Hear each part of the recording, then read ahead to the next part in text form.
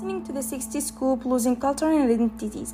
I couldn't imagine what pain and hard time they were going through. I would like to start with this phrase, Kigwai Kagawaktumig. It means something wanting it, missing something, wishing or longing for something. I've been listening to a podcast called Missing and Murdered Finding Cleo by the journalist Connie Walker and the Canadian Podcasting Corporation. In that podcast, there is a Greek girl named Cleopatra Manganese Nicotine from Saskatchewan who lived in a small town called Aleutian in Canada with her siblings who know that she was murdered, raped, and left by the side of the road.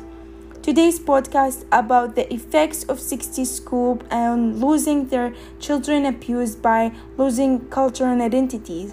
As I read from the article, the colonial process in Canada is rooted in a long history of discrimination and violence against Indigenous people. The policy and law have attempted to erase Indigenous people from the geography, political, social, and cultural.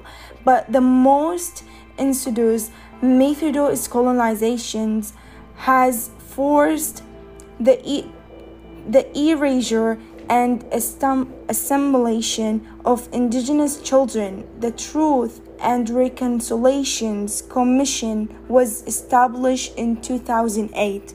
The last decade brought the light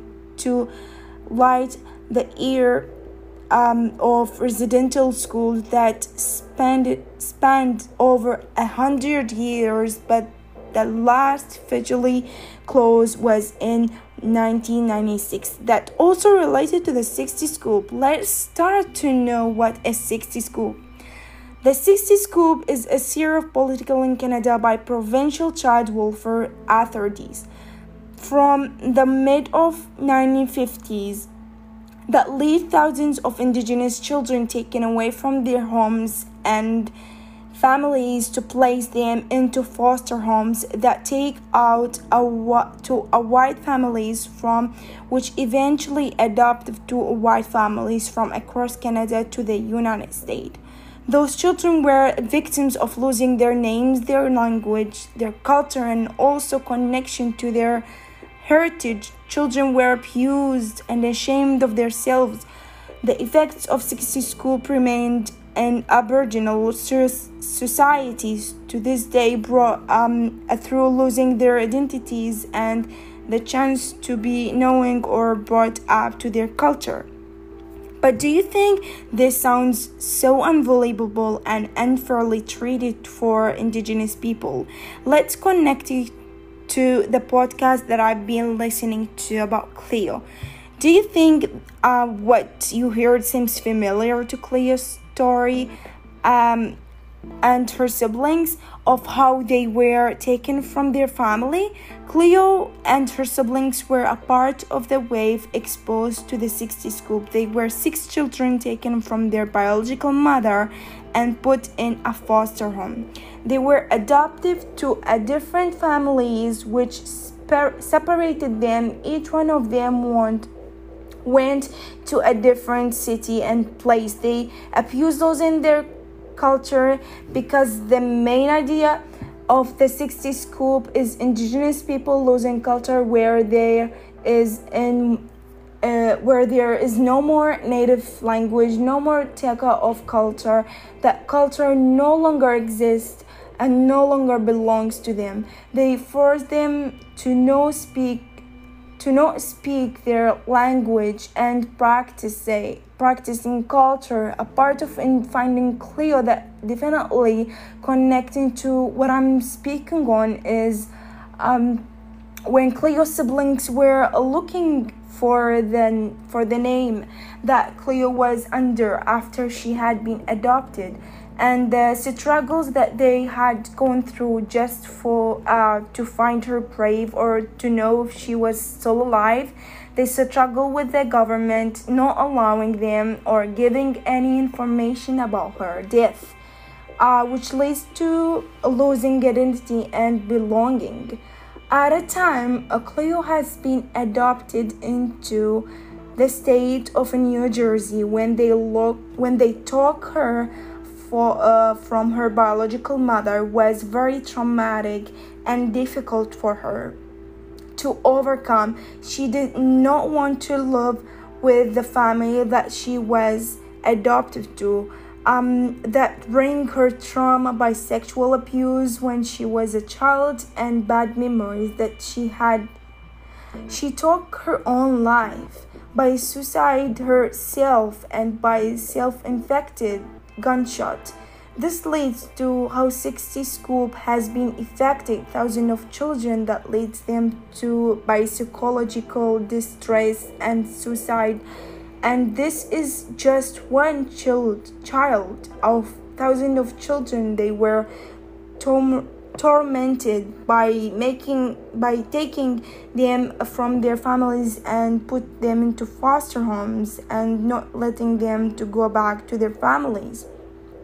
As Connie Walker mentioned, we know that these tragic experiences are a direct result of a system designed to deal with the Indian problem in Canada, which is the first the residential schools, then the 60 Scoop system of operation that many people say continues to fall. Some of the most vulnerable people in Canada society are Indigenous children, who are more than twice as likely as other Canadian children to live in poverty.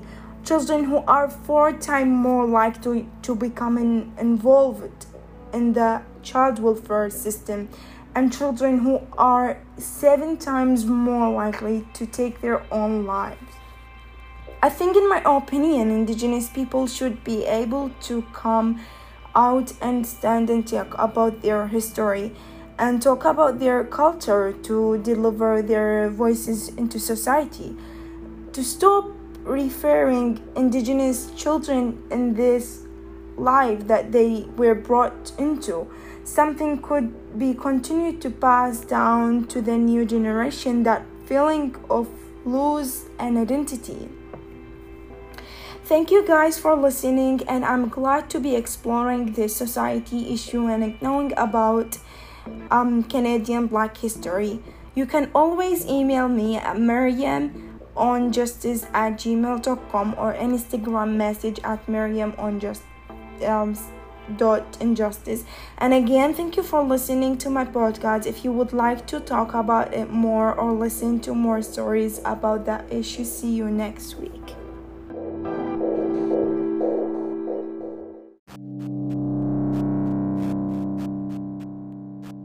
You're listening to the 60 Scoop, Losing Culture and Identities. I couldn't imagine what pain and hard times they were going through. I would like to start with this phrase, Kigwai Kagawak Tumik. It means something, wanting it, missing something, wishing or longing for something. I've been listening to a podcast called Missing and Murdered, Finding Cleo by the journalist Connie Walker and the Canadian Broadcasting Corporation. In the podcast, there is a Greek girl named Cleopatra Samaginese Nicotine from Saskatchewan, who lived in a small town called Lorpine in Canada with her siblings, who knew that she was murdered, robbed, and left by the side of the road. Today podcast about the effects of 60 Scoop on losing their children abused by losing their culture and identities. As I read from the article, the colonial process in Canada is rooted in a long history of discrimination and violence against Indigenous people. The policy and law have attempted to erase Indigenous people from the geography, political, social, and cultural, but the most insidious method is colonization has forced the erasure and assimilation of Indigenous children. The Truth and Reconciliation Commission was established in 2008. The last decade brought to light the era of residential schools that spanned over 100 years, but the last facility closed was in 1996. That also related to the 60 Scoop. Let's start to know what is a 60 Scoop. The 60 Scoop is a series of policies in Canada by a provincial child welfare authorities from the mid of the 1950s that leads thousands of indigenous children taken away from their homes and families to place them into foster homes that take out to white families, from which eventually adopted to white families from across Canada and United States. Those children were the victims of losing their names, their language, their culture, and also connection to their heritage. Children were abused and ashamed of themselves. The effects of 60 Scoop remain in Aboriginal societies to this day through losing their identities and the chance to be knowing or brought up to their culture. But do you think sounds so unbelievable and unfairly treated for Indigenous people? Let's connect it to the podcast that I've been listening to about Cleo. Do you think what you heard seems familiar to Cleo and her siblings' stories of how they were taken from their family? Cleo and her siblings were a part of the waves exposed to 60 Scoop. They were 6 children taken from their biological mother and put in a foster home. They were adopted to different families which separated them. Each one of them went to a different city and placed them abused, losing their culture, because the main idea of 60 Scoop in Indigenous people losing culture where there is no more native language, no more talk of culture. That culture no longer exists and no longer belongs to them. They force them to not speak their language and practice their culture. A part of finding Cleo that definitely connected to what I'm speaking on is when Cleo's siblings were looking for the name that Cleo was under after she had been adopted, and the struggle that they had gone through just to find her grave or to know if she was still alive. They struggled with the government not allowing them or giving any information about her death, which leads to losing identity and belonging. At a time, Cleo has been adopted into the state of New Jersey. When they took her from her biological mother was very traumatic and difficult for her to overcome. She did not want to live with the family that she was adopted to, that bring her trauma by sexual abuse when she was a child and bad memories that she had. She took her own life by suicide herself and by self-inflicted gunshot.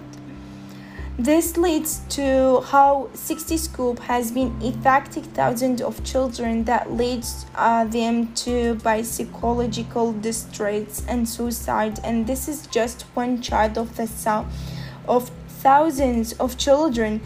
They were tormented by taking them from their families and put them into foster homes and not letting them to go back to their families.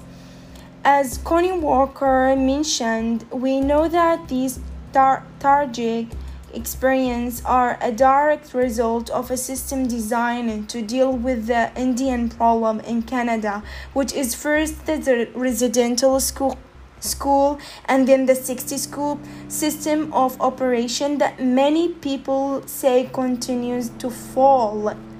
Some of the most vulnerable people in Canada's society are Indigenous children, who are more than twice as likely as other Canadian children to live in poverty. Children who are 4 times more likely to become involved in the child welfare system, and children who are 7 times more likely to take their own lives.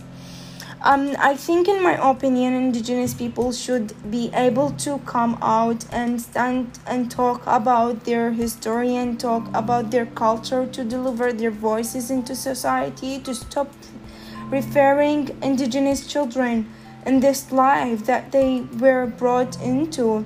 Something could be continuous to pass down to the newer generation, that feeling of loss and identity. Thank you for listening, and I'm glad to be exploring this society issue and knowing about the Canadian Black history. You can always email me at Miriam on justice at gmail.com, or Instagram message me at Miriam dot unjustice. And again, thank you for listening to my podcast. If you would like to talk about more or listen to more stories about that issue, then see you next week.